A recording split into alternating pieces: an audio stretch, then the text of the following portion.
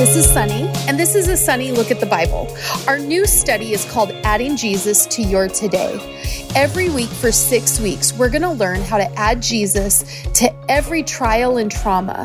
In fact, especially in every trial and trauma, it is an opportunity to add Jesus. Now, I believe life doesn't happen to us, life happens for us.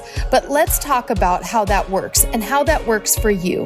Let's start now right into adding Jesus to your today. All right, 1 Corinthians 6, 9 through 11. If you've been to any wedding, you would think of 1 Corinthians as the love book. But this is the part that people don't usually preach at a wedding or speak outwardly. It says in 1 Corinthians 6, 9 through 11, Paul says this: "Don't you realize that those who do wrong will not inherit the kingdom of God? Don't fool yourselves. Those who indulge in sexual sin or who worship idols or commit adultery or are male prostitutes or practice homosexuality or are thieves or are greedy people or drunkards or are abusive or cheat people. None of these people will inherit the kingdom of God. Some of you were once like that, but you were cleansed. You were made holy. You were made right with God by calling on the name of the Lord Jesus Christ and by the Spirit of our God."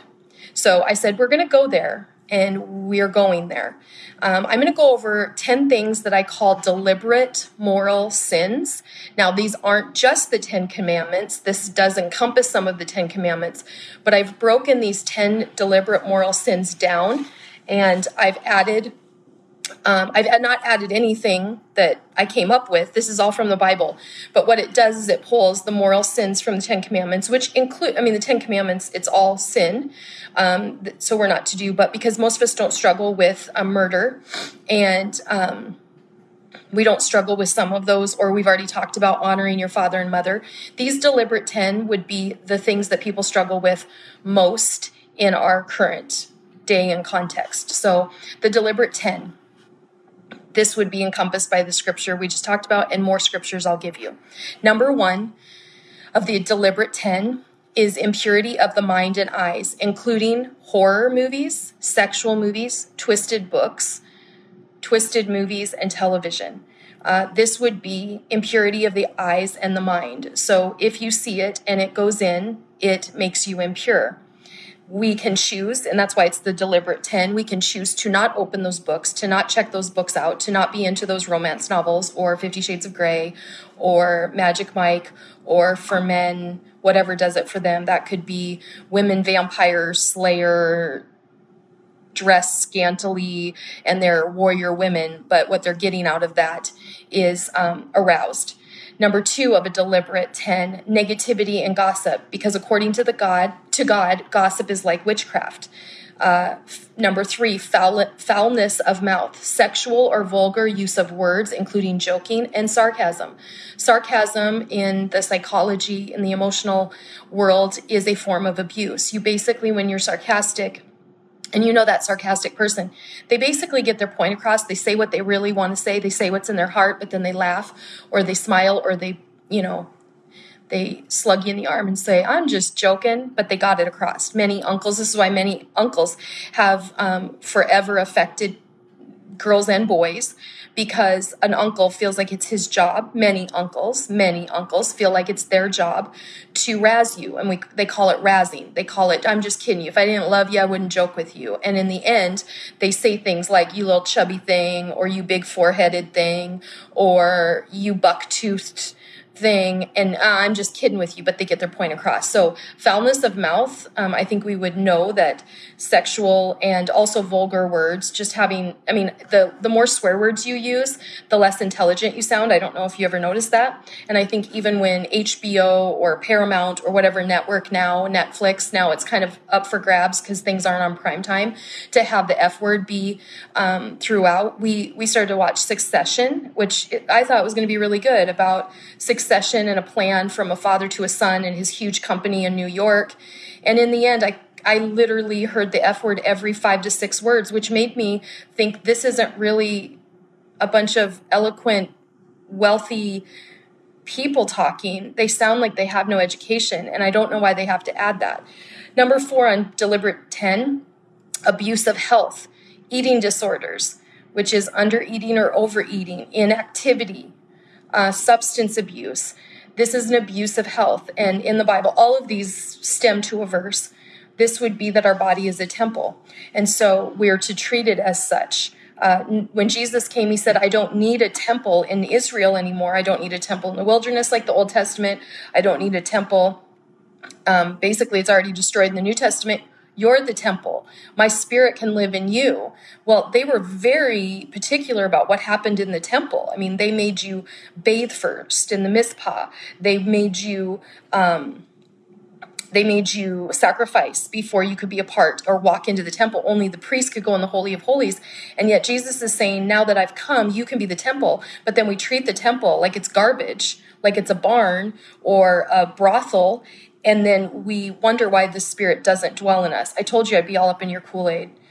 And more people keep joining because I think we want to know this. We want to hear it.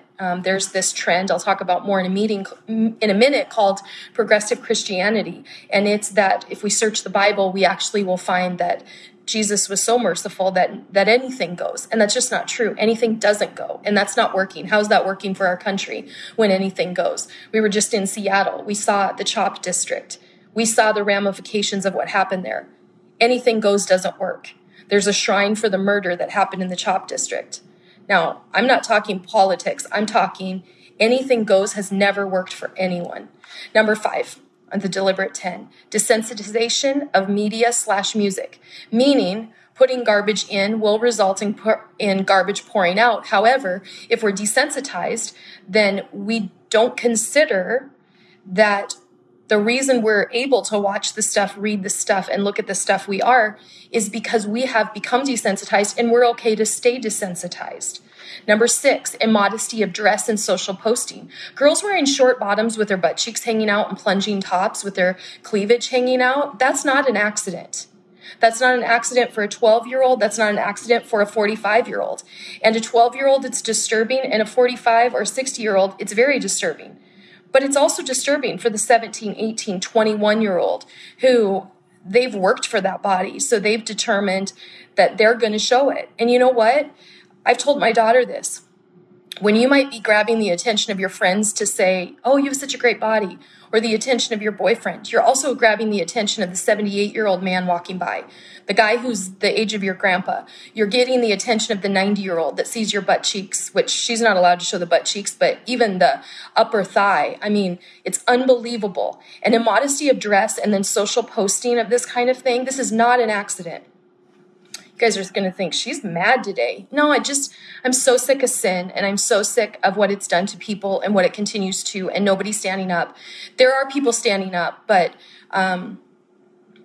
there's nobody who'd also say, I love you, and I can go be an entrepreneur, and I can be relevant and cool and loving and joyful, but there is a line. And we've crossed the line, and it's time we stop. Number 7, lack of submission and lack of teachability is a moral sin. A heart that opposes authority and is suspicious of most people is a heart that is trapped. So to have lack of submission to authority where you can't work for a boss, that doesn't work for people. Lack of teachability.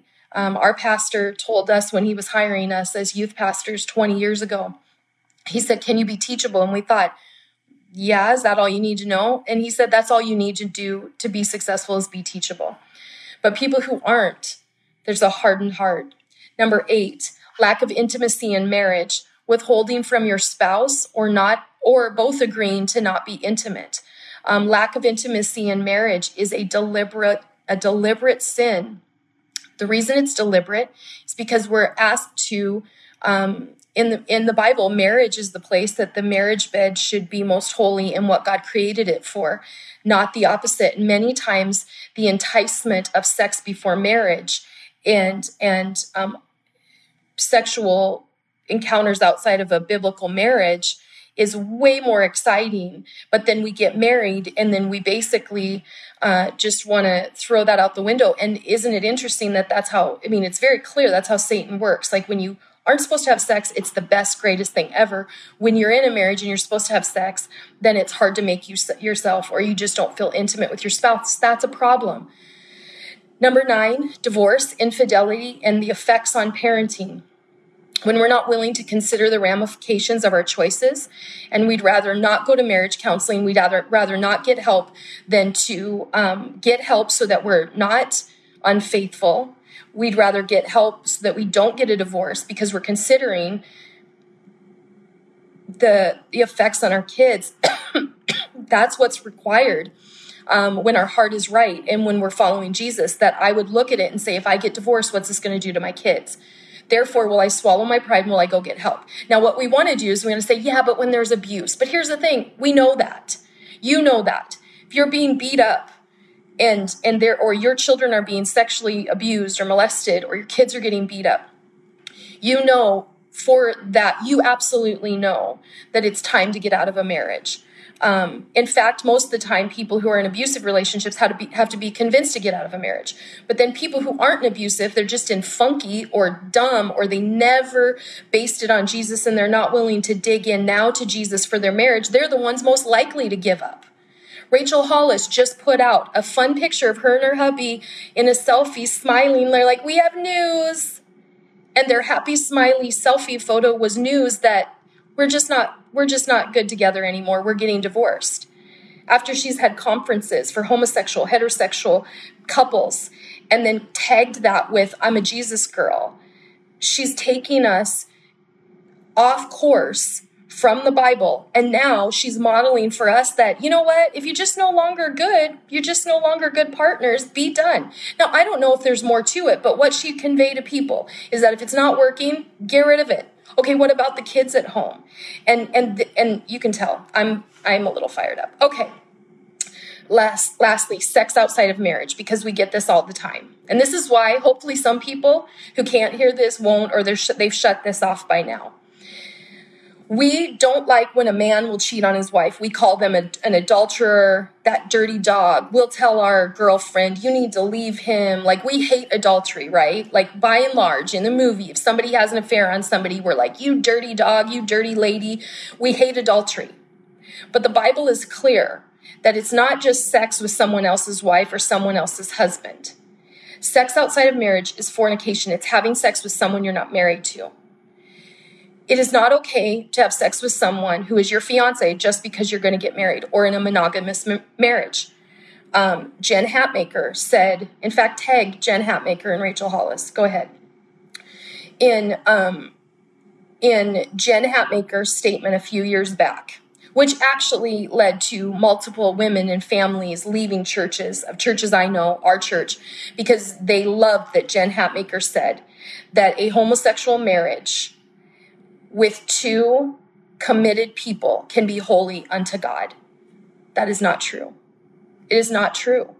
And so people who want to hear that, they're like, okay, tell me more, Jen. And here's the thing, just because you have a fiance, just because you're planning to get married, just because you're faithful to one another, doesn't mean you can live together and not be married. Does not mean that a monogamous relationship makes you married. I've even heard people say, and this is a better step towards good, like, well, in God's eyes, we're married. Well, that's how it used to be in the Bible. When you had sex with someone, they became your spouse. They became your spouse the minute you had sex with them. So if you wanted to have sex before you even decided to be married, well, that's one and the same. So you can't have multiple partners. That means that if you've had 14 partners, that means you have 14 spouses if you want to be married in God's eyes. And that's not possible either. Sex outside of marriage before is still fornication. It is still wrong.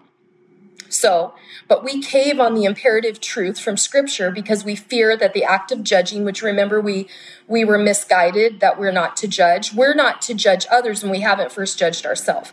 Maybe because last week we talked about judging is not unbiblical. What's not right is that I would judge someone when I'm doing the same thing. The point is, judge yourself, search your heart. This whole study has been about that. The whole book I'm writing is about that. We have to fix us. We can't point the finger when we haven't done the work ourselves. That's why even in our marriage, it's up to me to do the work first before I point at him or her. So I have got to do the work, and I can judge myself and search myself. When I get myself in order, which is what I should do, then I can help the person get the splinter out of their eye. So we learned last week that that's a misguided thought, that we're not to judge. We're just to judge in the right order. And then we're supposed to confront people, like we talked chapters earlier, with peacemaking, not just peacekeeping. That's a face-to-face conversation, but we are to have it. We are to tell people, if we truly love them, what is truth, because when they're not living in truth, they're not living in peace, they're not living in freedom. End of story. So like the error we addressed last week of judging is unbiblical, it's not true. This is another misconception that I need to correct, that we need to correct, that all sins are equal, that sin is sin, that love is love. No, it's not. There are different levels of love. There are three kinds of love that God tells us to love in. And one of them is not love whoever you want. It is a love for God, a love for yourself, and a love for people. We will have an intimate love with the person that we are to marry and to have children with. We were put on this earth for two to become one. That creates the full image of God. Then from the full image of God, we are to reproduce, and we multiply. That's what we were told to do. So sin or love is not love. That is not true. And sin is not sin. All sins are not equal. There is sexual sin. Let me read this to you, 1 Corinthians. This moves on from the last verse. So this is 1 Corinthians 6:12-20. It says, "You say, I am allowed to do anything, but not everything is good for you. And even though I am allowed to do anything, I must not become a slave to anything. You say, food was made for the stomach and the stomach for the food. This is true, though someday God will do away with both of them. But you can't say that our bodies were made for sexual immorality.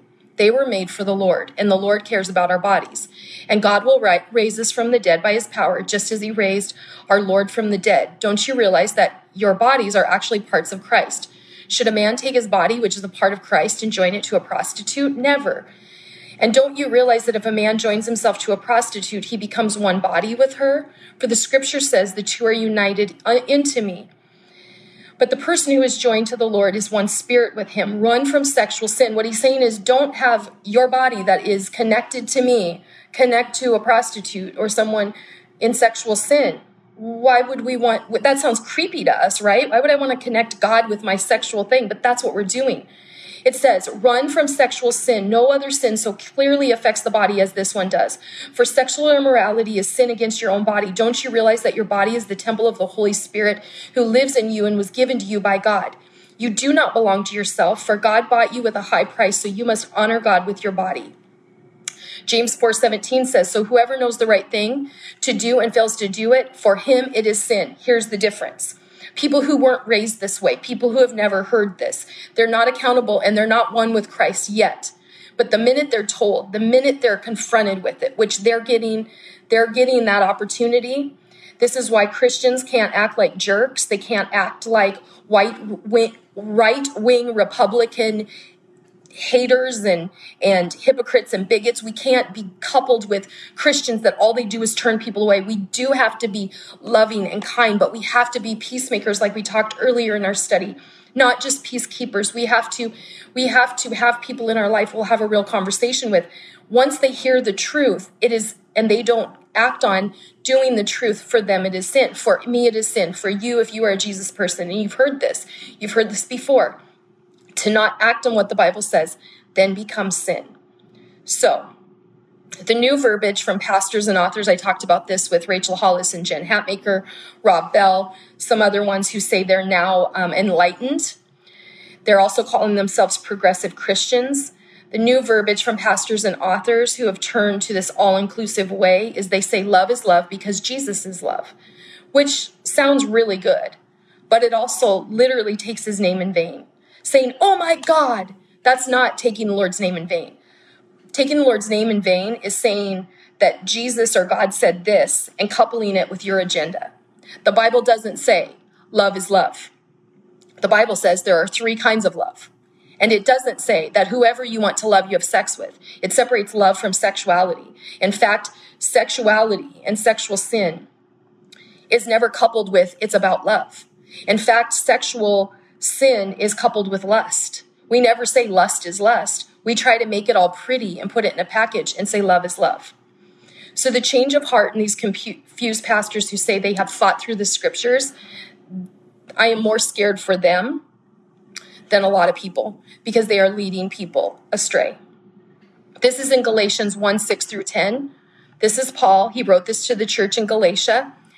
Paul says this, I am astonished that you are so quickly deserting the one who called you to live in the grace of Christ and are turning to a different gospel, which is really no gospel at all. Evidently, some people are throwing you into confusion and are trying to pervert the gospel of Christ. But even if we or an angel from heaven should preach a gospel other than the one we preach to you in the Bible, let them be under God's curse. As we have already said, so now I say again, if anybody is preaching to you a gospel other than what you accepted, let them be under God's curse. Am I now trying to win the approval of human beings or of God? Or am I trying to please people? If I were still trying to please people, I would not be a servant of Christ. You can't serve God and man at the same time. So do not follow someone who says they're enlightened. That's like us following Scientology or us following Mormonism or Latter-day Saints. I think is that the same? Or Seventh-day Adventist. The new revelations, or Buddha, these new revelations that came more in modern times or even some ancient times, they don't, remember last week we talked about the Bible is one of 3 of the oldest books ever written of the 3 major religions, yet the Bible is older than those 2. This is written by outside of Christians. This is written by scholars, written by historians, that the Bible is the oldest book and also written over 1,500 years by different authors. So everything has to line up with the Bible. I'm going to give you a few verses that if you want to look further, because here's the thing. Some would say, well, but sexual sin and homosexuality and heterosexuality. Here's the thing. If you're not in a biblical marriage, meaning you're not in a marriage that both spouses believe in Jesus, you're going to struggle. If you're in a marriage where one spouse believes in Jesus, one doesn't, it's going to be hard. But then if you're trying to have a relationship outside of a marriage, whether you both or neither believe in Jesus, outside of a marriage, you can't have sex. That's heterosexual sin. Homosexual sin is this stepping into, this is a lifestyle I want you to accept. Just like I'm not going to accept a lifestyle of when you live together, if that can be accepted by society, that you live together, you never get married, then that's okay now. No, it's not. It's sex outside of marriage. And we were to be man and woman, and we were to reproduce. The image of God is man and woman coming together to make the full image of God. You can't take a half of man and another half of man and make a full. It doesn't work. And so here's the thing. Sean thinks this. I think this too. I think that there are people who they feel they are born gay. They may even be born where their whole life, their parents noticed that they had tendencies towards a female when they were a male, or vice versa. You know, there's an athlete who she tested. She was winning everything in I think the Olympics. She was a sprinter, and they tested her because they said, this isn't normal. She tested as a male chromosome, but she looked like a female. That wasn't her making a choice. But here's the thing, just because, and they said that is a birth defect issue. That is something that happened in utero. If a child is born and they are a female, but they have male tendencies, or as they grow, they seem to have more of that. Think about, like, we lost a daughter at 18 days old. She had all kinds of issues. The problem started at conception. When she was conceived and through her growth and birth, she had multiple issues from conception. Her bones didn't develop right. Her lungs didn't develop right. The chemicals in her body were wrong. Could someone be born where they're like, I feel trapped? There could be reasons. Did you know that, and I'm really going there now, I'm going to have no friends left anywhere. Did you know that in 1970-something, when they started using microwaves and plastic, that homosexual men, the percentage of those saying they were homosexual and growing up to be from the early 70s on, it increased like a crazy amount, like 177% increase. That's why you see, and even the FDA would say, BPA is now taken from the market, BPA free in your plastic, your stuff that you shouldn't put stuff in the microwave anyway, but plastic breaks down in the dishwasher microwave in hot when it's hot. BPA, the reason it's taken out and people are told don't use BPA is because when it is broken down, it goes into your food as estrogen. BPA was removed from the market, but BPA was the start of something where it was like, but how can you control how you're born? What I would say is we have to check. We have to find out. It could be something in our body. It could be something we were born with. It could be hormones and chemicals that are off in our body. I can't argue with the Bible. I have to believe there's a reason that this is happening. I don't want to just think it's just people being sinful if they're 2 years old. But we live in a world where more people get cancer. I don't think that the Bible says some of you will suffer with cancer. I think the Bible wants us to live life in its fullest. But we live in a world where we have things like pandemics, and we have things like germs and toxins and radiation. Our phone. Some not health guy, some tech guy said he doesn't want to give his kids phones yet because they'll get enough radiation in their lifetime. I said, what radiation? He's like, well, little bits. I mean, when you have your Bluetooth on, when you have your Wi-Fi on, that's little bits of radiation. And I went, oh my gosh. So I'm like, kids, don't go to sleep with your phone next to your head at your headboard. Or I quit having it on my nightstand. Little bits of radiation, and then we wonder why there's more cancer. So there is a cause and effect, but here's the thing, the Bible doesn't change. The Bible in 1 Timothy 4:7-16 says, have nothing to do with irreverent, silly myths. Train yourself in godliness. It goes on to say that in the end times, that people will change. They will change their mind. They will think that they know better than God. Philippians 1:27, if you're writing things down. Only let your manner of life be worthy to the gospel of Christ. 1 Thessalonians 5:22-24, abstain from every form of evil. James 4:17, Proverbs 12:26, 1 Timothy 5:11. This is what I'm going to read this to you. The purpose of my instruction is that all believers would be filled with a love that comes from a pure heart, a clear conscience, and a genuine faith. But some people have missed this whole point. They have turned away from these things and spend their time in meaningless discussions. They want to be known as teachers of the law of Moses, but they don't know what they're talking about, even though they speak so confidently. Hello, authors. People out there, progressive Christian pastors who are just trying to get a crowd. We know that the law is good when used correctly, for the law was not intended for people who do what is right. It is for people who are lawless and rebellious, who are ungodly and sinful, who consider nothing sacred and defile what is holy, who kill their father and mother, commit other murders. The law is for people who are sexually immoral and who practice homosexuality, or slave traders, liars, promise breakers, or who do anything else that contradicts the wholesome teaching that comes from the glorious good news entrusted to me by our blessed God. Galatians 5:13 through 26. Read that. Revelations 2:19, which is talking about, I believe that the Great Tribulation for sure is something that either we're headed into or we're smack dab in the middle of. I really do believe that what we're seeing is a reflection of God trying to get our attention through something he didn't start. And then Leviticus 20:13-16, most of them I gave you were New Testament, because many would argue that, forbidden sexual practices according to Leviticus, like in Leviticus 18:1-30, many would say, well, that is for, the Old Testament. And the Old would, sorry about that, my daughter keeps calling. Some would say, well, that's for the Old Testament. That's not for now, because Jesus came to fulfill the law. But here's the thing. I'm going to tell her. Jesus came to fulfill it, not to abolish it. He came to act out the law. He still went by the practices of the Old Testament. He didn't come to say, just get rid of the whole Old Testament. He came to say, look, now I'm going to act out. I'm going to be what the Old Testament was. I'm going to be it in the flesh. The Old Testament is as powerful, as relevant as the New Testament. And so even though I led with a lot of verses from the New Testament, for the people who say, I don't want to believe any of that because that's just an Old Testament theory, it's not. It's both. Here's some questions for you today to end with. Number one, which of the 10 deliberate 10, do you need to be more deliberate about for positive change? You might be married and say, I don't struggle with sexual sin and wanting, I actually struggle. I don't want to have sex. That's on the deliberate 10, to hold back from your spouse.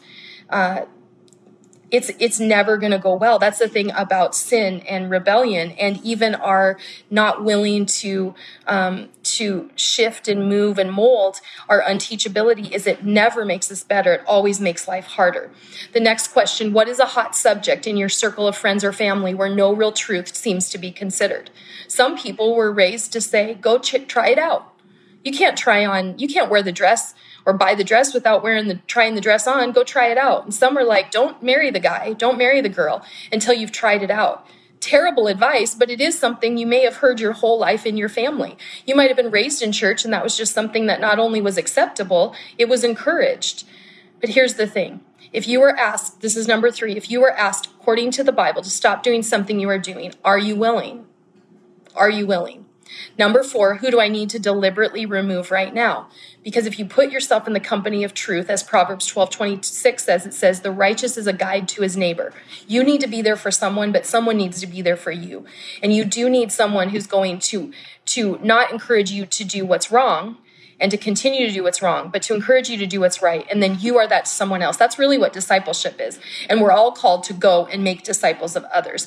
And lastly, the question for you is, what would be something that is getting in the way of change? That could be, frankly, you're in love with someone and you're living with them and finances get in the way. Because why would I move out and have two mortgages? This is why we did Marry Me Weekend for a few years. But then we found people were already living together, and some had already had a ceremony even, but they were coming and renewing their vows with us. We're like, no, really what we wanted to fill the spots were with people who they needed to get married because they were living together. They need to make it right. They needed to go through marriage counseling. And we haven't done that in a few years. But I mean, we always encourage people, go to the courthouse. Like, there is a difference when you make it a marriage. And, there's some people that are like, what's a piece of paper? Well, if it's what's a piece of paper, then do it.